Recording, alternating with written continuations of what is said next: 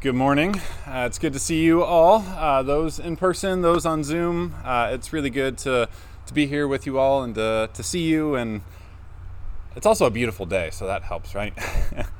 This morning we're going to continue on in our series of following the lectionary through 1 John. And so as we get ready to jump into that this morning, let's pause for a word of prayer. Loving God, we are grateful for the gift of this day, for the warmth and for the sunshine that's shining down on us. And God, we're grateful for the gift of community and this chance to be together, both in person and being connected through Zoom. God, we're grateful for the gift of technology. But beyond that, God, we're grateful for the gift of your Spirit that somehow mysteriously and divinely is uniting us and connecting us and drawing us together and drawing us together in you. And so as we get ready to open the scriptures and wrestle with them, we acknowledge your Spirit's presence among us and ask that your Spirit would lead us, guide us, and shape us and form us more and more into the image of Jesus. We pray all this in the name of Jesus. Amen. What is God like? It's a real question. I'd like us to sit with it for a second. What is God like? What is God like? And the reason why we ask this question is because I think our answer to this question is more important than we realize. Because I think whatever claims we make about God, we're making about reality itself. Or we could say whatever claims we're making about God, I think we're making about the world and the world that we find ourselves in and how the world that we find ourselves in functions itself. Or whatever claims we're making about God, I think we're making about what it means to be human, to be flesh and blood living in this world that we find ourselves in. Or we could just simply say, as God goes, so does reality, right? Now, I don't think it's too much of a stretch of our imaginations to figure out how these two ideas go hand in hand. So, for example, we could take a number of religious extremist groups, for example, right? These are groups who run with some sort of religious belief to some extreme end, and it leads to all sorts of extreme effects on how they live their life. So, to get specific, we could think about a Westboro Baptist, right? If you're not familiar with Westboro Baptist, it's a church, I guess, but they're known for all sorts of really vile and hateful sorts of things. They're known for celebrating all sorts of natural disasters as God's coming judgment on us. They're also known for picketing and protesting funerals of LGBTQ folk, just really vile and hateful sorts of things. But this shouldn't surprise us. Because if we pay attention to the things that they're actually saying, the claims that they're making about God, they're making claims that we have a hateful God. And as a result, we find ourselves in a hateful world, and we become hateful people. Their claims about God are the claims that they're making about reality. And we could fill in this adjective of hateful for any other things, right? An angry God will get us an angry world and angry people, or a violent God will get a violent world and violent people. Whatever claims we make about God, we're making about reality. We're making about the world that we find ourselves in. We're making claims about what it means to be human in this world. Or we could just simply say, whatever claims we're making about God, we're making about truth itself. And as we talked about last week, truth is so incredibly vital to a community, to a society, because truth is like this bedrock, this foundation, this framework, this fabric that holds all things together. And it's this thing that shapes our ethics, our values, our morals, our perspective, our responses to certain things. Truth is so incredibly important. And whatever claims we make about God are the claims that we're making about truth. So what is God like? Over the last few weeks, we've been journeying through 1 John. And here we have John, who is acting as a pastor, an elder, a sage to this broader community of smaller house churches who have experienced a good bit of questioning and conflict and division among them. And as we've journeyed through this letter, we've acknowledged that some of the things that John is doing here is like putting forth efforts to rally this community together, this conflicted, divided community, wanting to bring the pieces that are left after a sect had broken off, wanting to bring them together, to unite them, to rally them together. But John's also doing a little bit other work too, and he's putting forth all sorts of effort to do some housekeeping, like drawing attention to some of the misinformation that's out there, drawing some attention to like the misbeliefs that are out there, and wanting to kind of clean up the thoughts and the perspectives within the community itself. And as we step into 1 John this morning, I think we get to a passage that begins to get into maybe perhaps the most vital housekeeping element in the entire letter. So we step into 1 John in chapter 4, verse 7. And here John writes, "Beloved, let us love one another because love is from God.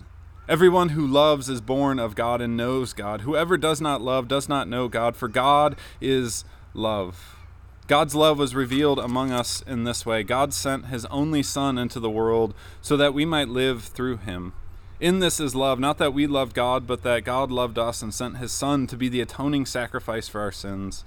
Beloved, since God loved us so much, we also ought to love one another. No one has ever seen God. If we love one another, God's love lives in us, and God's love is perfected in us. By this we know that we abide in him and he in us, because he's given us his Spirit. And we have seen and do testify that the Father has sent the Son as the Savior of the world. God abides in those who confess that Jesus is the Son of God, and they abide in God. So we have known and believed the love that God has for us. God is love. And those who abide in love abide in God and God in them. Love has been perfected among us in this way, that we may have boldness on the day of judgment, because as he is, so we are in this world. There is no fear in love, but perfect love casts out fear, for fear has to do with punishment. And whoever fears has not reached perfection in love. We love because he first loved us. Those who say, I love God, and hate their brother or sister are liars. For those who do not love a brother or sister whom they have not seen cannot love God whom they have seen. The commandment we have from him is this: those who love God must love their brothers and sisters also. Okay, would anybody like to take a crack at what the theme of these verses are?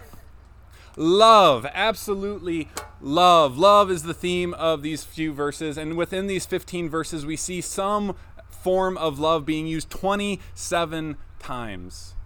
Love is absolutely the theme of these few verses, and these few verses seem to set as the thesis or the main argument, the main point of what John is wanting to get this community to understand, that love is at the heart of everything. Love, love, love, love, love, times 27, right? But what about love? In these few verses, John makes some rather bold claims and connections about God and love. So one of the claims that John makes is this like beckoning of the church to love one another because love comes from God. So for John here, God is the source of love. God is the creator of love. God is like this reservoir of love. And any sort of love that exists in the world around us has come from God, overflowed from God, has been sent from the hand of God. Love comes from God because God is the source of love. But remember also that like one of John's main analogies throughout this letter is that we are children of God. And so for us to be children of God mean that we are tapping into what God has to offer, that we're demonstrating what we see God doing, and what we see from God is this source of love. So to be children of God means that we are loving one another. This past week, Allie and Pax were playing out on the front lawn there. And I was sitting on the porch doing some work, actually working on my sermon, and someone showed up and was getting ready to meet with Darren. And they got here a few minutes early, and so they were talking to us. And so Allie introduced them to Pax. And, you know, they said what everybody says when they see Pax. Oh, my goodness, what a cute baby.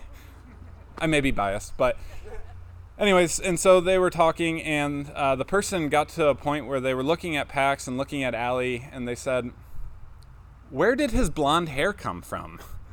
And at that point, I had stepped forward on the porch, and they looked at me and they said, oh, that's where his blonde hair comes from, right? They were asking where Pax's blonde hair came from because it has to come from somewhere, right? Like there needed to be a source of it, and Allie didn't seem to be that source. But once they saw me, Pax's father, they saw that like that was the source of the blonde hair, right? And this source had been embodied in Pax and is on display in Pax as having blonde hair because it came from the source of one of his parents, right? And John is saying something similar here. Like we have our heavenly parent in God who is the source of love. This is where love comes from. This is where love flows. This is where love overflows into the world. And we are children of God, and this gets embodied in our lives and the ways that we interact and treat one another. Another one of the claims that John makes in this section here is that no one has ever seen God. But if we love one another, God's love lives in us, or God's love is made known through us, or God's very self is made known through our love of one another. No one's seen God, but when we love one another, God is made known through that. Now there's another person that you have never seen, and unfortunately you never will see him, and that is my dad. However, if for some mysterious reason Gary Swanson were to show up next Sunday, I think you would interact with him for a little bit and say, we've never seen you, but it feels like we know you. And that's because, try as I might, I am a pretty good walking embodiment of Gary Swanson. I look just like him. I have all sorts of characteristics and unfortunate mannerisms just like my dad. I haven't developed the ability to do a 3-hour sermon, which I think is good for all of us, but I think you would interact with him and be like, I feel like I've known you because I know Sean. Now the reason for this is because Gary is my dad and I possess the elements of my dad and I'm the walking embodiment of my dad, right? And so so you may not know my dad, but you know my dad through me. And John is saying the same sort of thing here. We may not have ever seen God, but because we're children of God and we're doing the things that we see God doing, God is made known through our love. Now, hopefully you're picking up on the connections here that John is making between God and love. And in case we miss it, John makes it explicitly clear in one more claim in this verse, where he goes so far and as boldly to say that God is love. God is love. So we come back to that opening question of, what is God like?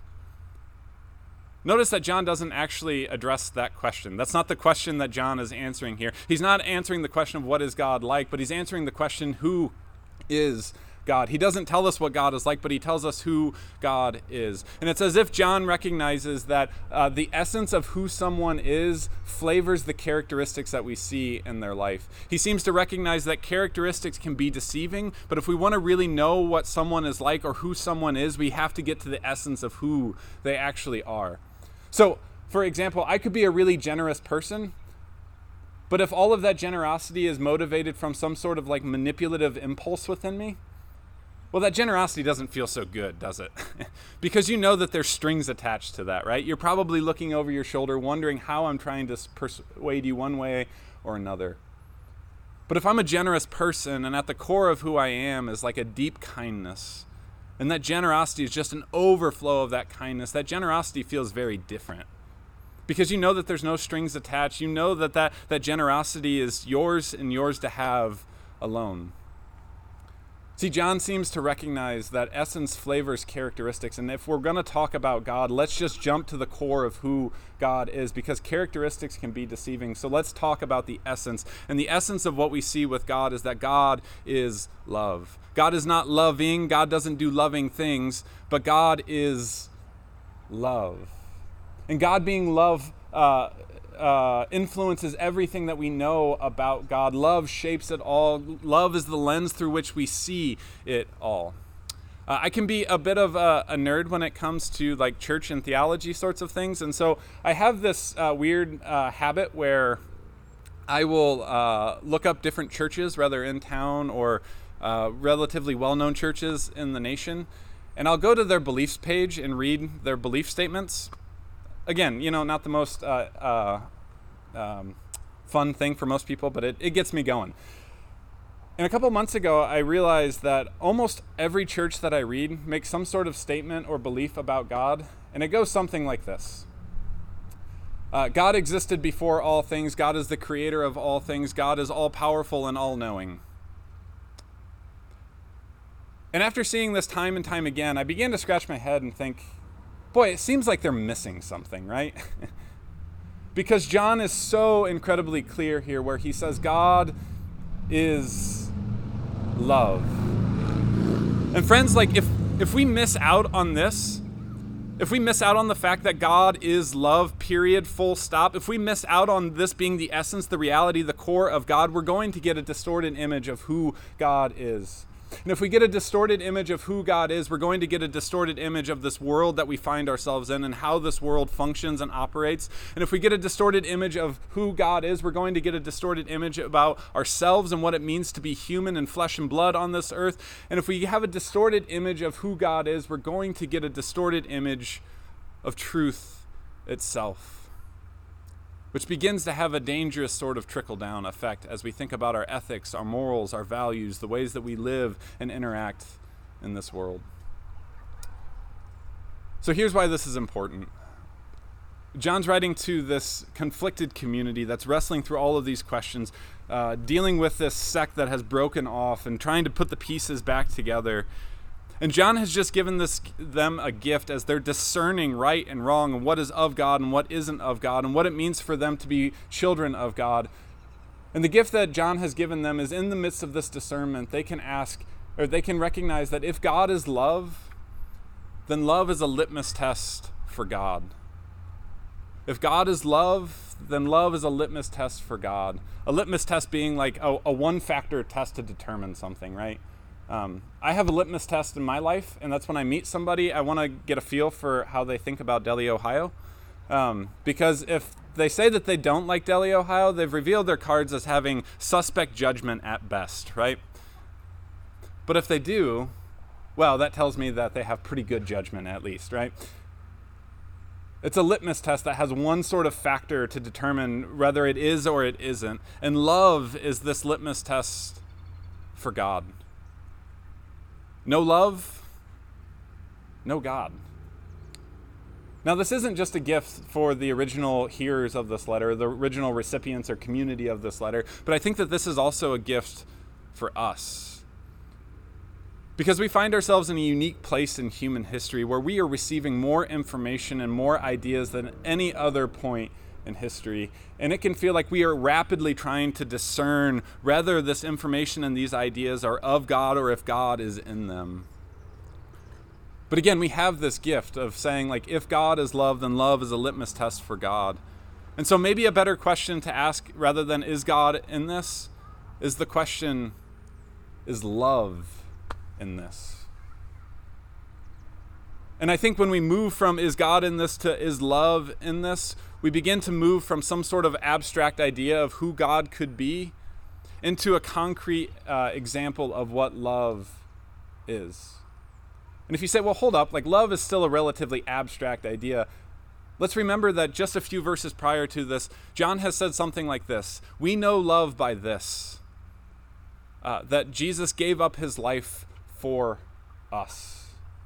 Love is not some sort of abstract idea, but love is a self-giving, giving of itself for the sake of others, leading towards healing and wholeness. It's absolutely a concrete thing. And when we move from is God in this to is love in this, we move from abstract to concrete. And so we can begin to ask this question about all sorts of things that we face in our life. We can ask this question when it comes to like systems that we find ourselves in, or worldviews or philosophies. So for example, one of the dominant systems that we find ourselves in is a certain sort of system in dealing with public safety. And the way that we think about public safety is shaped by a police force that has been like hyper-militarized.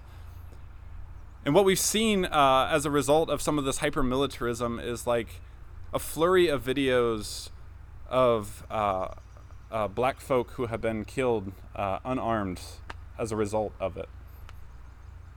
We can look at this system and say, is love in that? Or we can begin to think about like our understandings of God, the ways that we think about God, the theologies that we hold of God.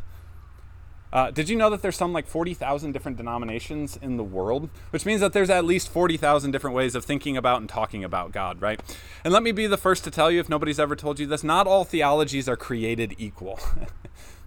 Because there are large systems of theology that are based on an idea that God, before any of the foundations of the earth were laid, had determined somewhat arbitrarily if one group of people will spend eternity in bliss or if another group will spend eternity in torment.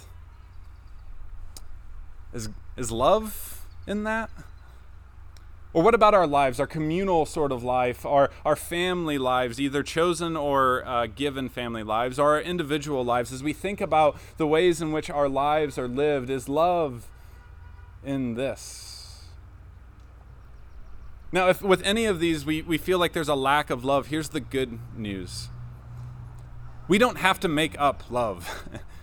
Again, we have this concrete example of Jesus, and what we see in Jesus is a Jesus with his arms outstretched, always open, inviting us to see and to know what love is, to experience love, to be loved, to be transformed by love, and to become love. And after becoming that love, we recognize that we as children of God are in a unique position to bring this sort of love into the systems, to the worldviews, to the philosophies, to the understandings, to the theologies of God, into our communities, to our families, and into our very lives, so that the love of God is made known on earth as it is in heaven.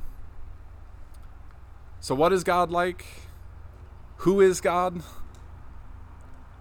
God is love, and God invites us to be children of God. And that feels like very, very good news. Let's pray. God, who is love, we are grateful for that. We're grateful that all that you do is motivated by this love, that at the essence of who you are, at the core of who you are is love, that love overflows from you. And we're grateful that we have a concrete example of that love in the life, the teachings, the death, the resurrection of Jesus. So God, help us to embrace this role as your children. And in the places where maybe we want to resist looking like our heavenly parent, would your Spirit come and soften our hearts? Help us to be shaped by that love, to know that love, to embrace that love, and to become that kind of love. And in our various spheres of influence, may we bring that love in, so that your love may be known on earth as it is in heaven. And we pray all this in the name of Jesus. Amen.